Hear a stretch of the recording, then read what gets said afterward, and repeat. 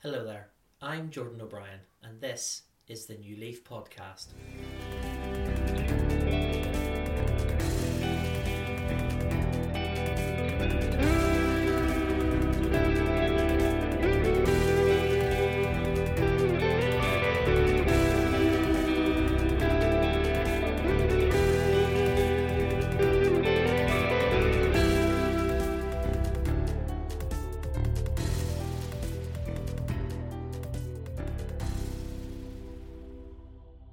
Joining me for episode 19 of the New Leaf Podcast is one of the three fabulous presenters of the BanterHub Podcast, and someone who I don't know quite as well as everyone else, but it's a name that always pops up. Paul Alexander, welcome to the podcast. Thanks very much for having me. Pleasure to be on. I'm glad you can quickly stand in for the troubles that I was facing, but thanks. Backup, wasn't it? Yeah, thanks for coming on. You were going to be on next week anyway, Yeah, so I may as well just bring you. Yep. Fast track you forward then. How have you been? You were working earlier. How was that going for you? Yeah, work's been grand. For anyone who doesn't know, I'm a classroom assistant, so my day's flying, so they do. I'm loving it at the minute. It beats the office job I was in before. So I think most things just beat like an office job in general these days. But I have been busy since the football's been back, so it's been all good. Better getting out of the house, aren't we? So. Yeah, it's something to hold on to. I think from Monday you're now allowed spectators at football matches. I believe it's 500. I think so. It's based on risk assessment too. Yeah. So I'll have all the angry parents back in. Why am I not allowed to come down and watch? Yeah. I'll have all them back shouting and screaming. So no, but it's good. I think for the parents too. You know, it's been hard for them as well. So and not being able to watch their kids. So I think them coming back in is a good thing too. Yeah, because you probably feel like a sense of pride and joy as a parent watching your kids sort of 100%. play junior football, because it doesn't last long, as we both know. It doesn't. Short careers. It comes around very, very quickly. Paul used to regularly kick me in my younger days. I'm sure I could have caught you back then, like this. Well, I was slightly smaller then. We've definitely went opposite directions here from the way we were both as youngsters. We were chatting just a little bit about, you know, former teammates and people we know mutually through the football scene as well, in particular with Hillsborough Boys, and it's a club that's always had something close to your heart. It's, you know, it's been where you've been from the age of about five. Yeah. So we talked a wee bit before about support systems and stuff. Hillsborough Boys has been like one of the biggest support systems I've had for all my life. Like 16 years I've been at the club, 17 years, and you know the stuff they've done for me and what the opportunities they've provided me with, you know, I could never repay them, you know, whatever hours I do volunteer wise or coaching wise, and I do a lot, but I love that club, and it's just, I think you don't understand it until you play for it. I don't know whether that's the perception outside of it, but it's just such a family based club, and I know there's loads of them. There's loads in Lisburn, you know, are so family orientated and everybody knows everyone in the club, but it generally is like that at Hillsborough. Like I know every single, you know, I know all the coaches, I know all the players, and that's just because I've been there that long, part of the furniture. Yeah. But even starting up the senior team and stuff recently, it was only a few years ago, getting involved in it, and it's just the club's just going strength and strength, like, and it's been brilliant to be a part of, you know, watch it grow and stuff like that.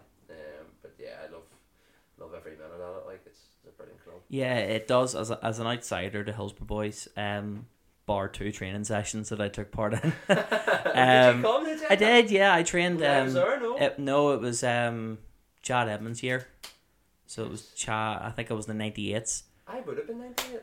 I'm trying to think. I can't remember if you were there, but I came down with a couple of friends of mine I grew up with, Jack and Dylan. Yeah. And they weren't playing that much, to be honest. No.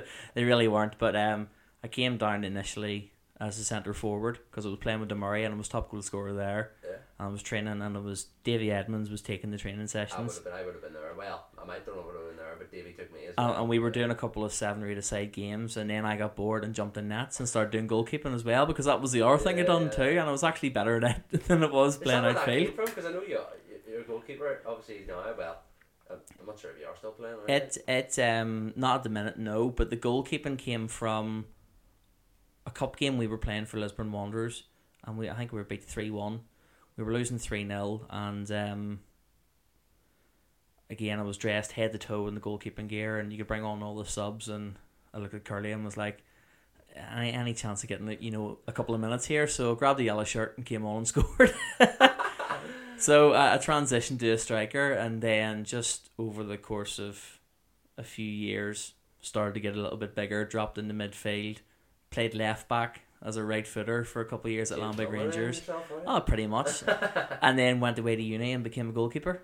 And that was it then. Won a league title and should have just finished it there. Yeah, should have ended it in the high. Yep. We won the league 2 years back, and I should have just packed it in there. Like, you think to yourself, it's not going to get any better than this.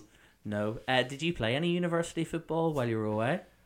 No, I remember the first time I went to Freshers Fair, which is where you sign up to all the teams, and I signed up for a trial, and I don't know if this is true or not, but apparently over like 1,000 people signed up just for a trial, and it was kind of like I basically had no hope of even getting a trial or getting looked at, so I just never ever bothered with it.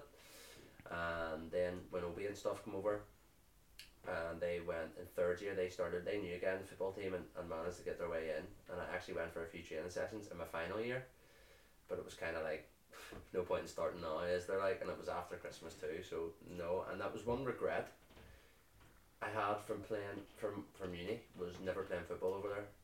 You know? I'd say places like Liverpool probably would have been very, very competitive for kids coming and playing sport in general. The uni teams they had, from what I know, the first teamers, like there was boys that were on the books of League 1, League 2 clubs, you know, in the first team. Yeah. It would have been difficult to get in for a start, but even just, you know, playing for a Sunday League team or a Saturday team, I would have loved to have done that over there. I think it would have made things a lot easier. In my first year at uni, I found myself flying home quite a bit, getting the boat home, because I missed football that much. It was like, you know, I want to come home and play. Yeah, and especially at a club like Hillsborough Boys, which has been your life for so long, that you just feel so strongly that you need to go and play for them, and that's... Yeah, I couldn't do it to anyone else. It was breaking my heart. You know, you'd have to wear like a striped top underneath your kit away from uni. I know.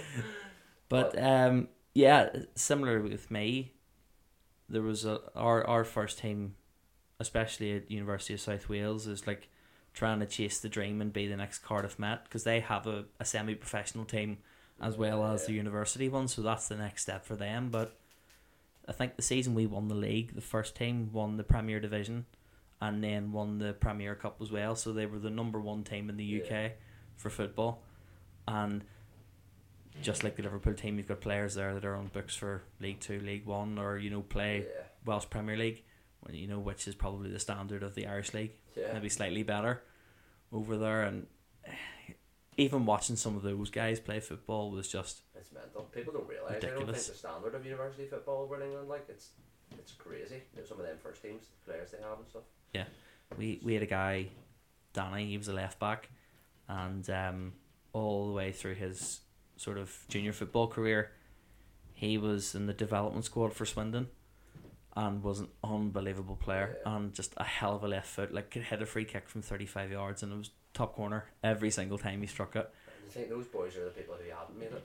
Like, you wonder how good they are, and then that's a step up. Even, Lisbon's full of those people. They're like, oh, they could have went away and had a trial, but they just like to paint too much. Bad knee injury. Oh, aye, that's what it was.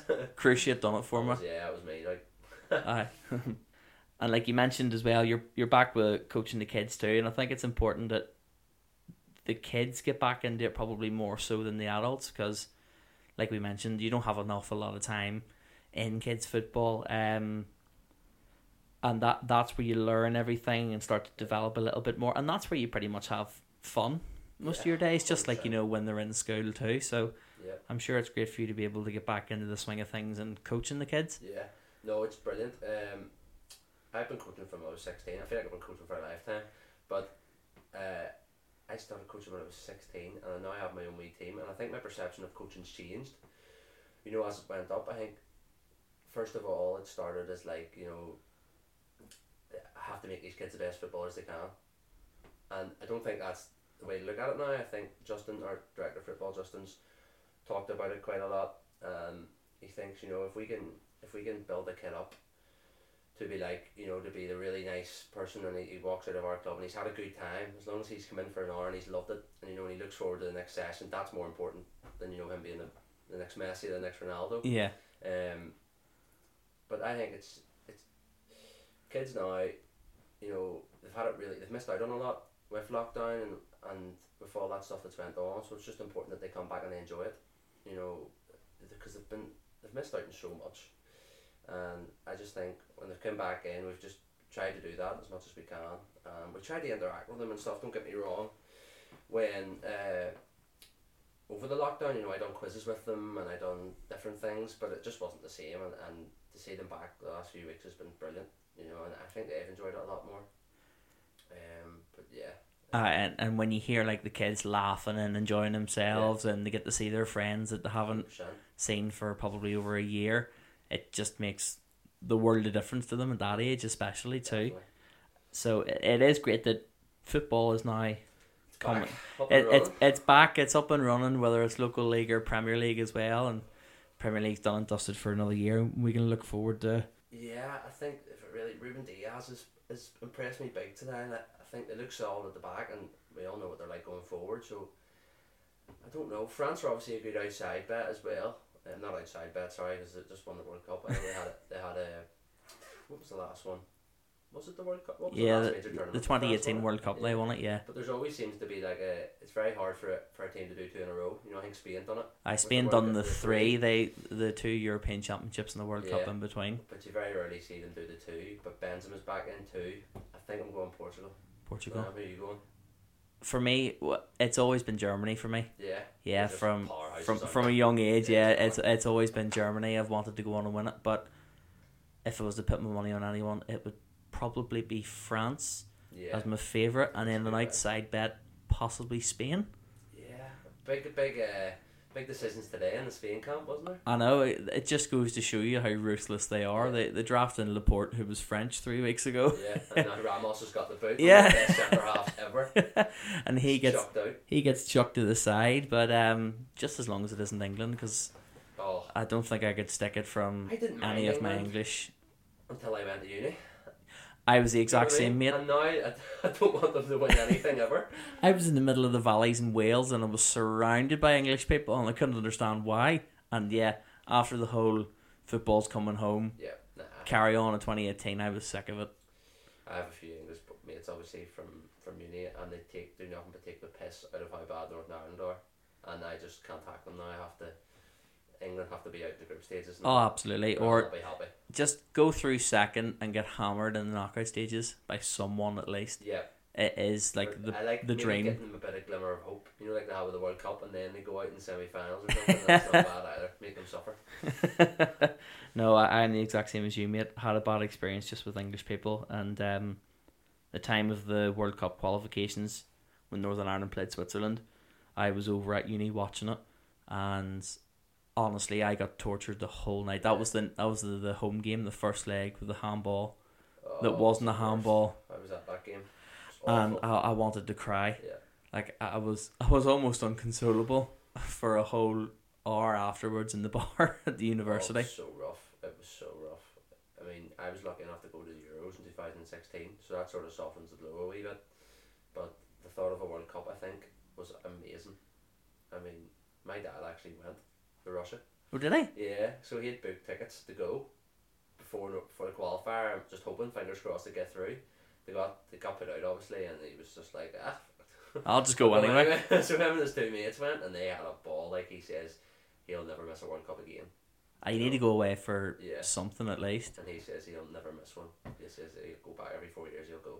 Well, hopefully we can do the job again for the next World Cup that rolls around. But in the meantime, we just have to sort of patiently wait for an opportunity to come round as well. You mentioned there, university life while you were away and in Liverpool as well. Just tell us a little bit about what you did while you were away there, course-wise. I did sports business. So I mentioned I initially went over there for the course. So this course, I think they run it now at Jordanstown, but when I went, where I was applying for uni, they didn't run it, so that was one of the reasons I went away. I kind of wanted to do that course, and it was something that interested me. To be honest, when I first went, it wasn't something I knew massively loads about. You know, it wasn't like I knew loads about this and that's why I'm going, because that's what I want to do, but it just interested me. It was like, sports business, I haven't really heard of that. It wasn't massive back then, and I was like, that's interesting. So I went, and basically a guy in the year above me, Gavin, was doing that course, and he had obviously got a year under his belt, so I was talking to him about it and stuff, and I thought, yeah, that's for me. So I applied and I went, and I loved the course. It was a small course. It was only about 30-40 people on it, but it was brilliant. I loved it. You got so much more time with your tutors and stuff, and you got so much more help and understand the process and everything of uni, and I couldn't imagine doing the lecture hall thing. Yeah, there's a lot more one-to-one interaction with your lecturers as well, which probably helps you a little bit more. 100%. They were really good to us. Even now, you know, we still have a really good relationship with them, and you know, if we ever need anything, they're just an email away or a phone call away, like. But yeah, I loved it. And this basically the sports business course. It's hard to describe, but what I would say is like the social media marketing, PR, you know, just media in general side of sport, basically. So you know, like the likes of your social media assistants or your marketing directors of football clubs and stuff like that, or rugby clubs or whatever sport you fancy. Yeah. But yeah, that's basically it summed up. And I loved it. It was so practical and stuff. You know, we're making marketing materials all the time, and you know, for, like mock ones for football clubs. We done a close placement with Everton ladies, and you know, we mocked up their social media and stuff, and I just loved it. It was amazing. And I'm sure that's one thing that's obviously grown quite a lot in the past 15-20 years in world sport. It's massive. No matter what you go into, social media in sport is crazy. It's just the numbers, the money, everything is so social media driven, and you know, like even the likes of TikTok at the minute. It's new sports clubs on TikToks. Like League 2 sides, like Exeter having the TikTok account that everyone loves. Yeah, and it's huge now. It's absolutely massive. I still can't get a job in it. Well, if anyone is listening out there that is involved with social media, I know there's a few possibly, get in touch. Sure. But I was speaking to you beforehand. I was listening to a friend Daniel's podcast. He started with Sevilla FC, and he helps run their English department for the social media. And I think about 3 years ago they were sitting on around 49,000 followers, and at the minute they're on about 175,000 in like a 3-year period. It's just blown up completely. That's mad. You know, we need to get our podcast on them pages. 170,000 followers. Does Sevilla want to be our sponsor? Oh my word. But yeah, again, listening to him and like how over the past 3 years they've set all these plans, you know, and 100%. Like with the use of social media, and you know, Sevilla is always one of those clubs that quite frequently pops up on Twitter, and they'll have something that's like viral. Yeah. They'll throw out a tweet and it's fantastic, and then people go, oh, I'll start following that, couple thousand here or there. Exactly. That's exactly how social media works as well. And that's the only reason I follow it too. Yeah. You know, because some of the stuff that they post, you sit and giggle at, or like you'll wait for like a Champions League night or a Europa League night and just sit on Twitter and flick through it too. So is that kind of the business venture that you want to go into? Yeah, sort of, eventually. Basically, football's obviously my main sport. You know, if I was to choose, I would go in and do sports business in that aspect. But there's nothing in Northern Ireland at the minute that is really, you know, paid work for working with social media clubs. I did my dissertation on Irish League clubs and the engagement they do with their fans. And every club I went to was, you know, the person who was running their social media was a volunteer. So it's hard for me to like, I could go and I could volunteer for an Irish League club. Yeah, I would miss out on coaching the kids on a Saturday. I would miss out coaching the kids during the week. I would miss out playing on a Saturday. I don't know if I want to give that up yet. I don't know if I'm not in a rush to give it up. Definitely not. I think if I stop playing football at the age of 30, could I go in and do something like that then? Yeah, why not? You know, I don't need to do it right now. It's not really top of my list. But if I was to pick a career now and do, you know, if I got offered a job, don't get me wrong, I would go and do it right now. I think it's an interesting point that you bring up, that it is voluntary, and it's probably a lot of people that work minimal hours during the week, and then have a lot of free time, because it is very time consuming. You know, updating what your going to post out and scheduling everything in the upcoming weeks and getting it all ready, I'm sure is not something that you can do and juggle 2 or 3 extra sort of hobbies outside of that too. Yeah, 100%. But that's the main route. It's to do with, it's all degree related. But obviously I'm classroom assistant at the minute, and I'm not ruling out a PGCE or anything like that. You know, I more or less went into the school to find out, do I want to be a teacher? You know, and then spend a year in there, a year or 2 in there. Hopefully I'll know by the end of that, do I want to be a teacher, or am I going full back in the sports business? You know, and am I just all my eggs in one basket after that? And just commit to it, whether it's going to England, or whether it's, you know, volunteering and giving up, or taking a master's. Maybe I need another, you know, I need to further my education again. Yeah. But even starting out at like a championship level side, you know, something that ultimately it is voluntary, so it's a slog at the start, but it's hard to work for no money, isn't it? Exactly. Not really a great motivation, that is it. Slave away for 50 hours and that's it, mate. Yeah. A pat in the back and a well done. There's a coffee. I'll see you next week. But your university life, I'd say, was probably the best of both worlds, in the way that you got the experience, obviously, travelling away from home and experiencing life in a different country and living on your own. Yeah. But you also got to do it with a crowd of people that you already knew as well. Yeah, and I think that made it easier, you know, because obviously you can go away and you can, like, obviously meet new people, but that's very that can be very, you know, dependent on other things too. You know, your course, the initial people you get landed in with in your halls, you know, if they're not good, or you don't get on with them, and you get on with nobody in your course, you are in trouble. You know, what else are you meant to do for a support system? People say, oh, there's loads of people who are in the same boat. Yeah, but that doesn't mean you're gonna How do you find them? Yeah, it's not as easy as that. No. You know, and I don't get me wrong. The only people, they're not the only people I spoke to my whole time at uni, and I have best friends who I didn't know before I went to uni. You know, I still met loads of people, but I think having that support system of the people I knew over there helped me so much. You know, I can't really imagine my uni experience without them. I lived with them, so then the people I knew when I went over in first year basically was Gavin, who was the year above me in school, and then he knew people who I got to know as well, you know, stuff like that. And then I eventually moved in with them in second year.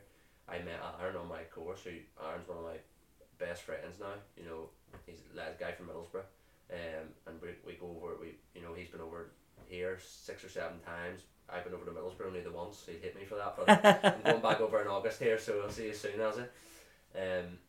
But stuff like that, you know, you still do meet people. There's nothing wrong with hanging around the people you know from home when you go to uni. It's a home comfort for you, something to hold on to. You've nailed it in the head there. It is like a home comfort, and they understand what you're going through. Yeah. You know, people from England might not, because they're only 2 or 3 hours up the road. They can drive home at the weekends. You can't always do that. Yeah, that was the exact same problem I experienced as well. A girl, Stephanie, and a guy, Jack, both from here, and if ever, you know, we were feeling like we were missing home, meet up for a drink, and the 3 of us would just chat rubbish, and it would feel like you were transported back into Belfast on a night out or something like that as well. And you need that. But definitely you do meet people, and I've mentioned before in this podcast, I met a guy, Steve, who the 2 of us got on like a house on fire from university trials at football, and started watching ice hockey with them, and have fallen in love with it as well. So again, if I hadn't moved away and taken that risk, I never would have met him or any of my housemates, some course mates, and then never would have fallen in love with a brand new sport that I never thought I had any interest in. But it's weird how sometimes things like that just sort of happen. Yeah, fall into place. Yeah. Yeah. No, and I struggled a lot more in first year, not living with my friends, than I did in second year and third year. I was home a lot more. You know, it's just like, not at the time, you don't realise at the time, but I'm looking back now thinking second year and third year uni was so much easier than the first. And that could have been for loads of reasons too, you know. Yeah. It was my first year and stuff, but I just found living with my mates, people I knew, people I was comfortable with, in my second and third year made the whole thing a lot easier. Yeah. You know, and that's nothing to do with the people I lived with in first year. You know, I lived with 3 girls and another fella, and the 3 girls helped me massively when I first went over there. Like, taught me how to cook, like, taught me how to work the washing machine, which I didn't have a clue what to do with. Like, the first night I got to uni, very first night, I bought a £1 chicken curry from Iceland, I was just like panic, you know. I just moved all my stuff in, and I was like all over the place. I just needed something quick, get it done, over and done with. I went and bought a £1 chicken curry, put it in the oven, left it for 25 minutes or whatever. Went back into the kitchen, took it out, went to put the fork in it, and the fork snapped. Metal fork snapped because I hadn't turned the oven on and the curry was still frozen. So the curry still, like I turned and looked at one of the girls in my flat and I'm like, what's going on here? I have not got a clue. And she's like, you haven't turned the oven on. I haven't even turned the degrees on the thing. So got that sorted out, and they looked after me ever since. You know, they were brilliant that way, but you know, it wasn't like I could go and watch the football with them or anything like that, so you missed that. You know, that's probably the bit I missed. Yeah, that sort of social side of like the sport that you're interested in, and lads hanging out. Yeah, and kind I of didn't thing. drink with them either. You know, I probably could have done more of that. They asked me to go out loads, and I never did. I was always with the ones I knew from back home, which is probably where I could have done better. You know, I should have went out with them. You know, they were my flatmates, stuff like that, and I had a few nights out with them. Don't get me wrong, but they probably tried more with me than I did with them initially. Yeah. And I didn't give as much back, which I kind of regret a wee bit. You know, but you know, if I seen them walking down the street or anything, we'd talk away. You know, they were lovely to me, like. But yeah, it was a struggle. And a little bit on Liverpool as well. Liverpool is a fantastic city. I've been there once, and I can't remember if you were there, but I was at university at the time, and it was November 2017. I got the bus up from Cardiff to Liverpool. It was 6.5 hours to go to a stag do that weekend. And that's dedication to the stag do. Honestly, I had some weirdo sitting beside me from Birmingham all the way up, and she was vile. Like, no way. One of those 6.5 hours journey's bad enough without someone beside you. But she was one of those like creepy, weird 50-year-old women who. Did you talk to the whole way? Oh yes, absolutely. They're the worst. They're the worst. It told me about her life and no. shock horror. Split from her partner. Complete shock there, and is into like chakras and crystals and all this shit. Just trying to read your palm and I was like, I'm just gonna get back to my crossword here. Can you leave me alone? But it was the Saturday then, and I think Liverpool were playing the Saturday night game, and it was against West Ham, and we had quite a few Liverpool fellas there, so we all went to McCooley's then, the spot to be for a game. £2 pints. Oh, unbelievable. So I think we actually got signed up for student cards just for the night. Yeah. So we were walking around getting these cheap drinks. But I go to the toilet, and the toilets are downstairs in McCooley's, and as I'm coming back up, I can hear like accents behind me, and I turn around and there's Gavin and Adam Crooks and a few other fellas, and it was like a table of 20 people from Lisburn, and I was like, what the hell? Yeah. Am I back home now? This is confusing me. Turn around and seeing that the likes of yourselves all just sitting around that table having an absolute ball and a laugh. That's what a place that McCooley's is, like, literally for students. It's the heartbeat of like Liverpool. You know, it's just, it is home away from home. Amazing, what a place, and I just can't even sum it up into words. It's that good. It's almost indescribable at how good of a place it is. Like, and I'm not a Liverpool fan at all, and I hate them. And like, well, I know you do, but like, I'm not a Liverpool fan at all. But I was surrounded by all these Scousers watching Liverpool, and felt like You did support them? Yeah, it was really strange. I'm different because I'm a United fan. I don't get that feeling, but there's loads of guys like the likes of Aaron, who's a Middlesbrough fan. Like, they see on the Champions League final nights or in big games, he's singing Liverpool songs. Oh, like, atmosphere. People, and I get that. You know, people who don't have a strong hate for Liverpool, they probably just gravitate towards the atmosphere. It's that good. Yeah, it is unbelievable, and it was the same as when I was at uni. Everton and I believe it was Everton and Cardiff were playing a Premier League match. The Premier League ticket cost me like £30. Yeah, so I was sitting in the away end with the Everton fans with my mate Steve, who supported Everton all his life. That's class. And again, felt like it was from Liverpool and hated Liverpool and shouting red and white shite. And just, it completely took over me, and we were watching it, and it was an unbelievable experience just to actually watch a Premier League game. Yeah, no, for £30 as well. And for £30 too. Absolutely worth it. So it was the same. Just anything against Cardiff City, because I don't really like them. True. I sat in the away end with Reading as well in the FA Cup game. Was when you went to Wales, was that the team you didn't like? Arsenal have a bad history with Welsh teams. Yeah. Wrexham in the early 90s and really, Swansea and Cardiff. So yeah, it's not great. I was more interested in when the rugby came around. Yeah. And then I'd walk around in my Ireland shirt, and and like for before the match, all the Welsh would love you, and then during the game when Ireland would beat them, they didn't want to speak to you. They hated losing. Yeah. They were so bitter about it, honestly. Class, that's what you love, though. That's even better. And I was walking around saying, "Jacob Stockdale's my cousin. Fuck you." Class. And there was a table of about 10 Irish fellas, and they were just having the time of their lives. And I ended up sitting with them, and these are guys that are the same age as me or in their 60s, and just all sitting watching the rugby and having a laugh. And rugby, and in some sense football, is like those sports where you can have that kind of a laugh and a joke with each other. And especially rugby is more like a friendlier environment in some contexts. I'd say so. It's bound to be. But yeah, just on Liverpool, it was a great city. Like, I think it's like a home from. It's like almost like a second Belfast. People always say when you're over there. Yeah. It's just that vibe about it.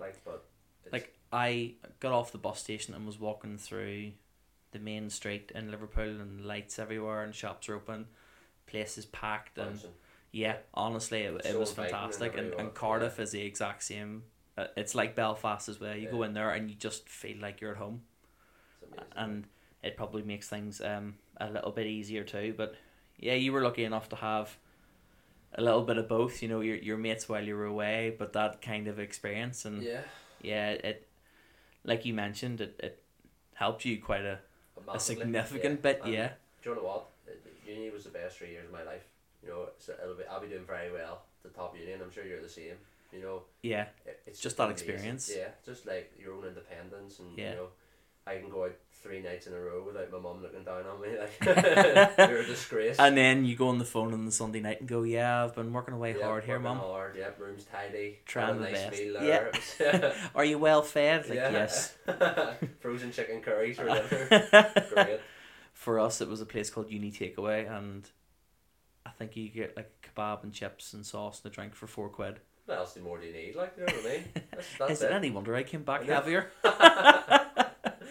People wonder why everyone loves uni so much. Exactly. It's cheaper to eat unhealthily than it is to try and have like mince and chicken and salad and all that stuff. I'll have a 16-inch pizza and that'll do me 3 days. And that's a tenner. Happy days. £3 a day. And that'll save me. But you're obviously you're back home now, and is there any plans on maybe doing a master's, or has it ever crossed your mind? I think I would struggle to go back into education now. I'm not close to it, but I just think I would struggle a wee bit. Maybe I wouldn't do it, you know. Maybe that's just me overthinking it. But I don't know, it's hard to say. I'm enjoying earning money. The working side of things now. I haven't had money for 3 years really. I've came out of it and now I'm earning a bit, and I like earning money. You know, the thought of going back into more debt and not earning money while I'm doing my masters, because it's a lot of work realistically. You know, probably with football as well, I wouldn't have time to work alongside it. So not at the minute.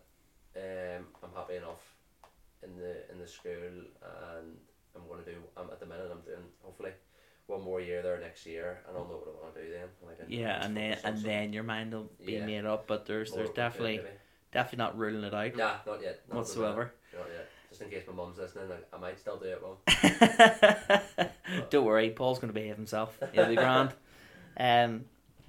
So we mentioned a bit before there, obviously, when you were telling the story of the frozen chicken curry, and when I heard that, honestly, I was in tears listening to that. And for anyone that's listened to the past couple of weeks, Paul and 2 of his friends, Lewis and Johnny, they run their own podcast as well called the BanterHub Podcast. Yeah, the BanterHub. Tell us a little bit about it. Not sure there's much banter in it, like, but that's the name we come up with, and that's the brand that we went with for it. So I always joked about it in the group chats and stuff. I was like, boys, we chat some shit in here. Like, surely we can just run our own podcast and chat the shit there and let people listen to it. There's a bit of a laugh. And I think it was what Johnny kind of texted me and was like, here, if you're actually going to start your own podcast, I'll do it with you. And I was just kind of, that's the snowball I need. That was it. Let's do it. Let's get it going. And I knew Lewis was interested from before. Just he had like, funny enough, Lewis had not his own podcast, but he done one episode once of him chatting absolute shite, and he only sent it into our chat for us to listen to. You know, he didn't publish it on Spotify or anything like that. He just did one episode of him chatting absolute muck for an hour, and we all listened to it. We were like, class, when's the next one? Never done it. But then, so I said to Lewis about it too, and I was like, right, let's get the ball rolling. Let's just do it. If we don't do it now, we're never going to do it. You know, we keep saying we're going to do it, but why not do it? And we ordered, I got in touch with JM, who's another guy who runs his own podcast, the What's Happening podcast, and I knew he had done it, so I was like, right, what do we need? What equipment do we need? How are we going to do this, basically? And he helped us out massively. You know, without him, I wouldn't have been able to run the podcast. But it's been amazing. And we've said it a few times.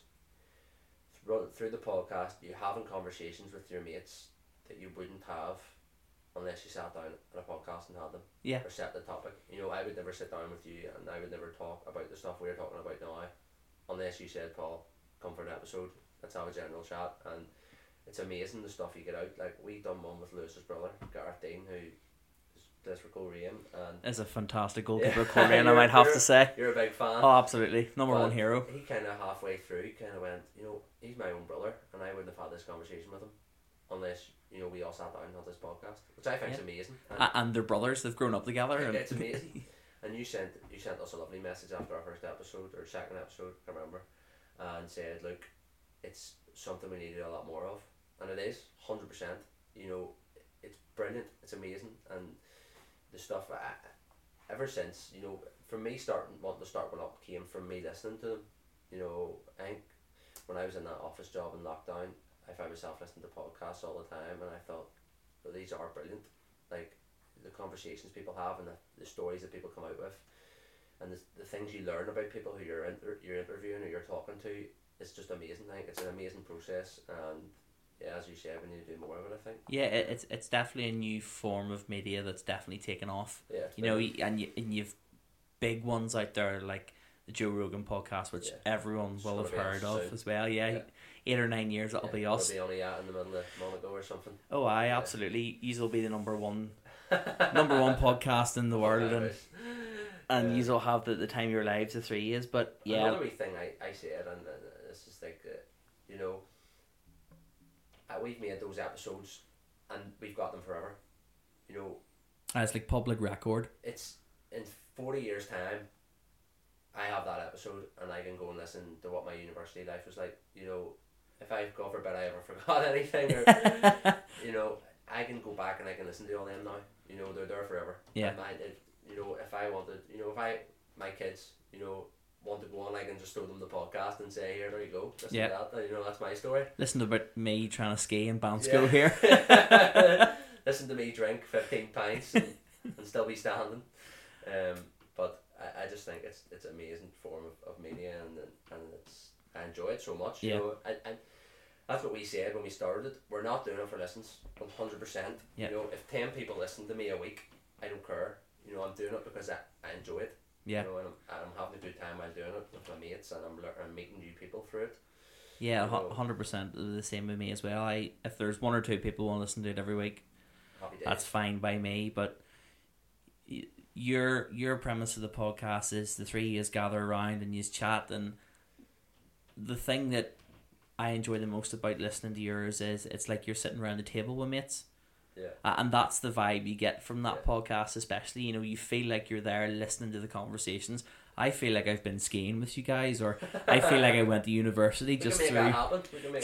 Oh, you wouldn't want to say that, mate, honestly. You can't be any worse than me in skiing.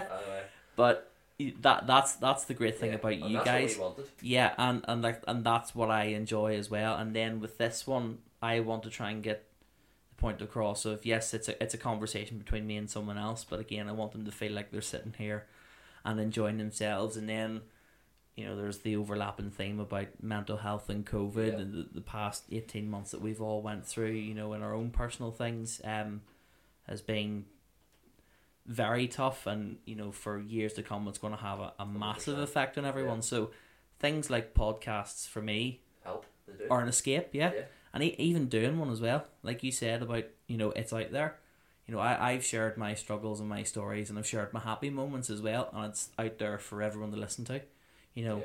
And whether people want to judge it or not in a good or bad way, again, doesn't matter to me. I enjoy it. 100%. And the mental health thing's so important, I think, because it is massive now, you know. And by listening, you know, people are talking, when people come on your podcast, they're talking about their ways of dealing with mental health, you know, their ways of dealing with mental health, the struggles they've had with mental health, stuff like that. And by listening, they might find coping mechanisms, or, you know, they might find, you know, maybe I'm not so good mental health wise, you know, they might recognise that all of a sudden. And I think now it's so important to talk about it, and, you know, to have your say on it, and you never know who you're going to help by listening. You know? Yeah, exactly, you know. And with the episode the other week with Samantha, and we were chatting about you know, things you can do just in everyday life and everyday conversations to chat with people to see if they're okay. You know, you don't have to go around and ask everyone, are you okay? Are you feeling depressed, and pry that way? But there are things that you can just throw in the normal conversation, like asking them if they're okay, and then, no, but are you okay? You know, and it's that thing I seen that campaign of like asking them twice, you know. Yeah. Because it does, are you okay, is kind of passive, isn't it? In that way, it's kind of like... And then someone just goes, aye. Yeah. And asking that second time, they're going, right, okay, he wants to know. You know, he's interested, he's listening. Yeah, he's not just gonna go, aye, not too bad. You know, they actually care about it as well. But you know, it was little silly things like that too, and all these little signs within people. You know, someone who might love playing football 4 or 5 times a week suddenly doesn't have an interest anymore, or someone who loves going outdoors and, you know, exploring suddenly just wants to sit inside. You know, those are regular behaviours or possible signs for people, but it's important that you can recognise them. And even if there isn't an issue, maybe they just are bored of, you know, going out and playing football and they want to rest, you know. But it's as you say, it's making sure of that, you know, and, you know, you can identify that then, whether it is just, you know, they're bored or they're fed up and they hate football like I do now, or whether they are struggling inside. And sometimes it's hard too. You know, I've said that in the past. You know, it is hard to tell sometimes if someone's struggling. But the most you can do, as long as you do the most you can, you know, is in asking them twice, are they okay? Yeah. And stuff like that, I think is important. Like, or even just firing someone a message. Now and again, you might not have seen them for... You haven't heard from them for a while. 4 or 5 weeks, just, alright mate, how are you? Yeah. And even from the reply, you can probably tell, you know, not tell, but, you know, maybe there's signs too. Yeah. You can take from that as well. So, definitely. And it's something that's obviously played such a huge part of my life in the past 12 months. But before we go on to that, I want to get back on to chatting about the podcast, because again, I think it's fantastic ultimately what you guys are doing, and again offering another outlet for someone to listen to. And we were chatting before we came on about how many there actually are within Lisburn that I didn't even really know until I started doing this. Like, I wasn't aware that JM had his own one with What's Happening. One of your guests that you had on, Marty Chappelle himself and Robbie Butler with Mind Your Bap. Phil's got his one with the golf. Phil Latham as well with the Golf Bros too, and then ours now as well. So there's 5, and then a girl I went to school with, Shan, she now has one with a friend from uni. So that's 5 or 6 at least within the Lisburn area that, again, we didn't really know existed. Exactly. And but it's something that's growing. It's growing, and we can all help each other too. You know, I said that, like, whether we all meet up, you know, talk about podcasts and talk about equipment problems we've had, you know, ideas that we can all do together, you know, I think that would be brilliant. Yeah. You know, as a way of, like, just mixing, and I think that would be a good idea in the long run. Like, even you know, Korean Football Club with their own podcast that they're doing too, and, you know, being a fan, listening in and enjoying that. I'm listening to the Sevilla one that I mentioned before, and then, you know, Bob Mortimer, the comedian from done like Shooting Stars and was on Taskmaster. No, I'm useless with comedians. He's from Middlesbrough, so Aaron will probably know who that is. He's a celebrity over there, he has to be. I'll check him out then. But they have a podcast called Athletico Mints, and the two of them, I've seen that. The two of them talk absolute rubbish. Yeah, it's quite high up in the charts. Yeah, it's about 4 or 5 years old, and it's unbelievable, honestly. It's like when I'm listening to yours, I'm just like in tears in work, listening to it and laughing at some of the random stories that, you know, Bob, he has this sort of weird sense of humour and comes up with these all fucking extravagant stories, but they're really, really strange. Is there anything that you're listening to at the minute in terms of podcasts? The obvious one is Crouchies. I'm a big fan of Crouchies. Love his. Jimmy Bullar's, he's got one off the hook where he goes fishing with his I've seen a couple of clips of that. To be fair, they're on Facebook. Robbie Keane and Bobby Zamora, David Seaman, I think. Brilliant. Love them. My football in the head, like in case you haven't noticed, but the Man United one as well. I love them ones. I think Tubes from Soccer AM was doing, like, he does YouTube / podcasting as well. They're brilliant. Robbie Savage does one, and Jake Humphries. I think Jake Humphries, there's Dan Humphries, one of the two. Can't remember. Jake Humphries, I think he's the one that's the presenter for BBC. Dan Humphries, I think, played for Ulster Rugby. Close enough. I think. But anyway, whatever one the presenter is, he does one called High Performance. It basically takes sports stars, but it's slightly different in the fact it usually you get sport people on for podcasts and they talk about their stories and stuff, and you know, take them through their career. But this one is kind of focused in on performance and high performance and how they got to the best. You know, like Steven Gerrard and Lampard, how do they got to be the best centre mids in the world? And it takes a different spin on it, and it's very good. But yeah, I'm all sport podcasts, to be honest. Yeah, I kind of enjoy the sort of, there's a few sports ones, but then sort of the comedy side of ones, because I would never even look into that, but again, it's something different from, like, you know, sticking on the TV and it's the same old stuff. I know. Week in, week out too. I think with podcasts you can choose, can't you? You know, you can choose what you want to listen to. There's a load of episodes there, I think, or like there was a couple of months ago I seen it's Laura Woods and Akinfim will have the Super 6 one. Over Facebook, isn't it, all the time? I seen a clip of the Stuart Dallas one and then went into it and listened to the full thing with him too. And then you listen to all the other ones too. Yeah, and you go through and you see what footballers they've had on and click on it as well. Or like I'll stick a TV on, I'll watch like that Off Script with Jeff Shreves, and I'm absolutely fascinated with it. And like he'll talk for an hour with John Terry about England and Chelsea. Soccer Box, was it, or something like that? And his was brilliant as well. They're fantastic, those ones. Very good. But again, it's something that's growing and it's getting out there and it's more popular than, you know, just listening to the radio or watching TV. It's 100%. Something completely different for everyone to latch on to. And I think it is important that everyone takes the time to at least find one that they enjoy. Even, you know, if you haven't listened, or I know obviously everyone that listens to this. Well, if anyone's listening here, you're already listening to one, so thanks very much, guys. Or else we're your first one. Happy days. But yeah, definitely go and check out Paul and the guys over at the BanterHub Podcast. And I think I mentioned this before, but one of the things that I'm annoyed that I didn't decide to do from the start was get people to sponsor me beer. That was sorry. That was probably the smartest thing we've done, to be honest. But that's brilliant. Even like we enjoy that so much as well, you know, like when we were thinking, oh, what beer are we going to have this week, you know, and I never would even have thought about the taste of a beer until I started this. You know, every beer tasted the same to me until I started doing beer reviews. But even, you know, when people sponsor us, you know, it's like, it feels good, you know, it's like they actually want to buy us beer for our podcast, you know, stuff like that, and it's brilliant, like some of the stuff, you know, your beer was a classic, the Kronenberg. I just know it by the number, but the 1664, just a little 2016 throwback for all the Northern Ireland fans at the Euros. I haven't had that since 2016, and then when you bring that back, it's the nostalgia, and just little stuff like that you get from beer sponsors. It's a load of beers as well that you probably wouldn't have tried before. Like there was the one that Marty brought on, the Molson Canadian. First time I tried that. I drink that normally as well. You sent me that message, and love drinking it too. And then when I heard it, it was like, oh my, there's someone else. There's someone else out there. It's not just me and Super Value. We could meet up for a Canadian.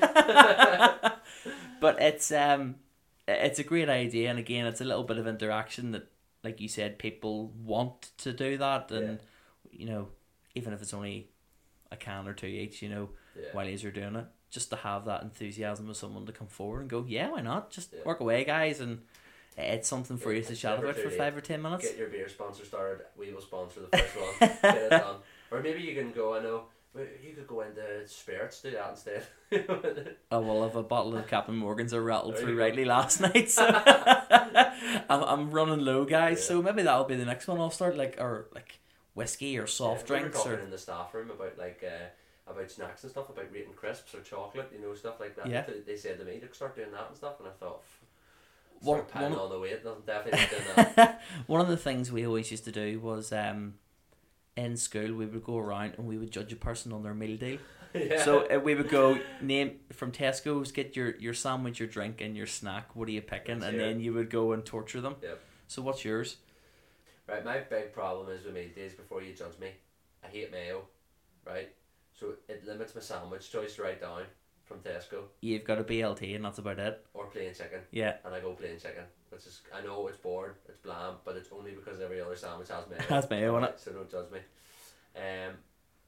Red Lucozade I'm going for. Fizzy one. I know. People will probably hate me for that. Yep. No, I'm a big fan of it, so you've got my vote. I was orange before they took the sugar out of it. Now they've took the sugar out of it, I'm red. But we'll not get on to that. It's quite a sensitive subject. Yeah. So we'll not that. Touchy one that. And it depends on the mood. I would either go prawn cocktail crisps if I want crisps. Mm-hmm. If I want chocolate, maybe chunky Kit Kat. I think I'm going.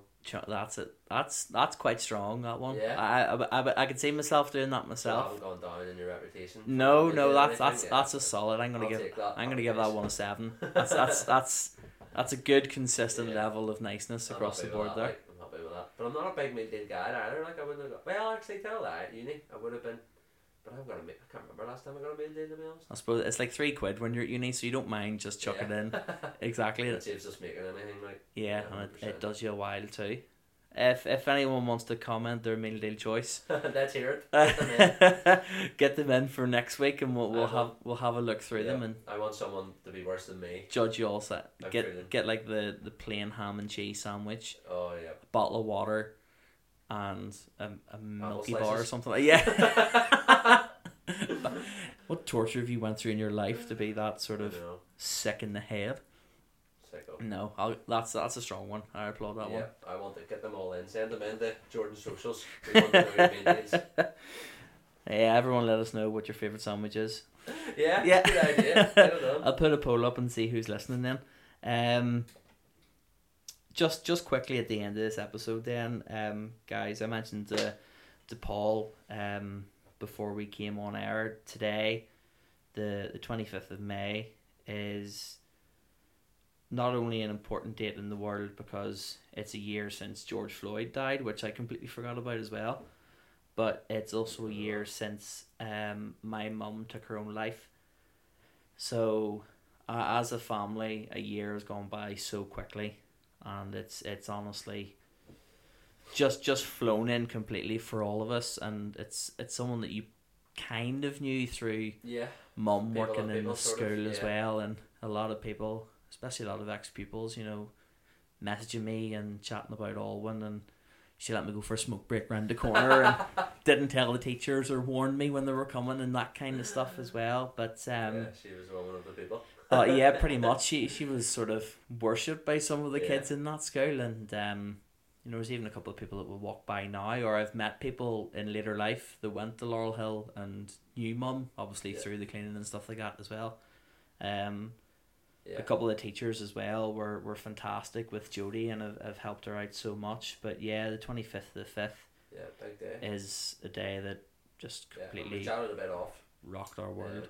We chatted a bit off the pod there just about how you cope with that day and stuff, and you mentioned just to keep yourself busy, and I'm sure I've never experienced loss massively. Both my grandas were dead before I was born. My granny was just passed away when I was young, and since that I've had no loss, so I can't say I've been in your shoes or I understand what you're going through, but I know the way you've coped with it, I think it's been brilliant. No, cheers, mate. In the sense, you found a lot of ways to cope with it, and and it's hard too. You were chatting before about your sister and the moment you had where she said, look, we're going to get through this together, we have each other, which I think is amazing. And And like for a 15-year-old girl to come out and say that is just Crazy. mind blowing. Yeah. But that's a credit, I think, to you as a family too, you know, and I'm sure your mum's very proud. Yeah. And it's very, tomorrow's gonna be a tough day for you as well, and we'll all be thinking of you. I'm sure there'll be loads of people there for you, as well. It's hard, you know. What coping mechanisms would you say for anyone out there? Do you have any? For anyone that's... In all honesty, to be fair, one of the big coping mechanisms for me has been doing this podcast. Yeah. And, you know, being open from the start about, you know, what happened. Yeah. What has happened, and coming to terms with it, and recognising that, yes, it has happened and mum's no longer there. But in the same sense, you know, the world doesn't stop after that. Yeah. It keeps going, so you have to quickly adjust. And I think by you being open come to and terms honest with it, with on the podcast and with other people, you know, that helps them to understand it more. For people like me who haven't went through loss, you know, I now understand from your point of view anyway how you feel and what, you know, how you've dealt with it and how you're feeling now. And I've chatted to other people as well, you know, whether I went to university with them or I grew up with them, and they've experienced loss of a sibling or a parent or quite a close one as well, and no two people have had the same experiences and the same way. You know, we're all different and deal with things in different ways. There's not one set way to do it. And I think that's the important thing for people Everyone's going to be different. To figure out, you don't have to do what I've done and start a podcast and talk about it, or start blogging, or, you know, you are allowed to be quiet. You're allowed to do whatever you want that you think is healthy for you. It's only when it becomes a problem after that and it starts becoming unhealthy is when people will need to come in and help as well, and intervene and try and do their best for you. But this past year, the amount of messages from people I didn't even know, and the amount of support that we've got as a family, and not just myself, my sister, my dad, but you know, extended family, you know, my granda, my aunties and uncles, my cousins and stuff like that as well, that we've all been through it together. And we're quite a large family in Lisburn, so there's quite a lot of people knew about it within a couple of hours. Like, this house was swarming, with about 100-200 people just all standing across the grass there. And to be fair, the police were inside with us, and the police officer sat down with Dad, and Dad said to him, obviously with COVID and stuff, what way does the social distancing work and the regulations that way? And to be fair, he turned around and said, unless we get someone complain, we'll not stop it. Yeah. Which I think, to have that humane frame of mind was unbelievable. Yeah. You know, understanding the situation that had just happened, and essentially giving it a bye ball, because it could have been very easy for one arsehole to turn around and go, right, that's not fine everyone here £100 or something like that, you know, for 100 or 200 people all standing spread out across and chatting with each other. But, you know, that would only do a lot worse. 100%, and that wouldn't have helped you as a family at all in the slightest. It wouldn't have helped anyone. Yeah. So that was 100%. And then there was a member of the police, Ricky Taylor. He'll be retiring soon, and he got us an escort from Ronnie Thompson's out to Blurris for the final committal. And he filled in a risk assessment for us, and that's why there was so many people turned up outside the church for that day.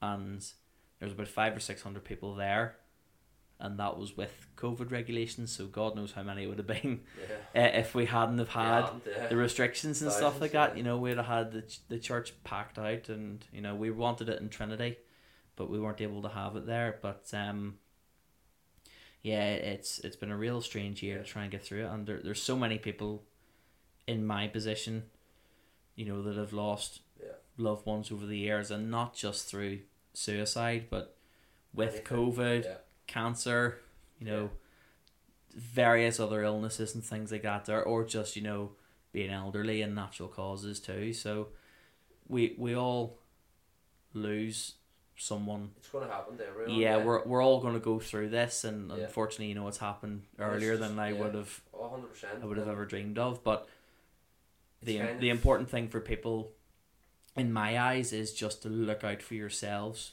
once that does happen, Yeah. because you don't know when it's going to happen. And that's why I think it's so important that we talk about it, you know, so people know what, and obviously you said there's different coping mechanisms for everyone, but they have something they can try, or they know that that's worked for him, that's worked for her, maybe that'll work for me, I can try that, it might work for me. Yeah. You know, the likes of you saying, you know, there's days when you have off days, and you know, you have your bad days with it, and it's important that people know that. You know, they think that you know, they have a bad day and they think, oh my god, this is The worst in the world. Yeah. It's not going to get any better anymore. They now know, right, that happens to everyone who's suffered grief. They know that this person, they have bad days too.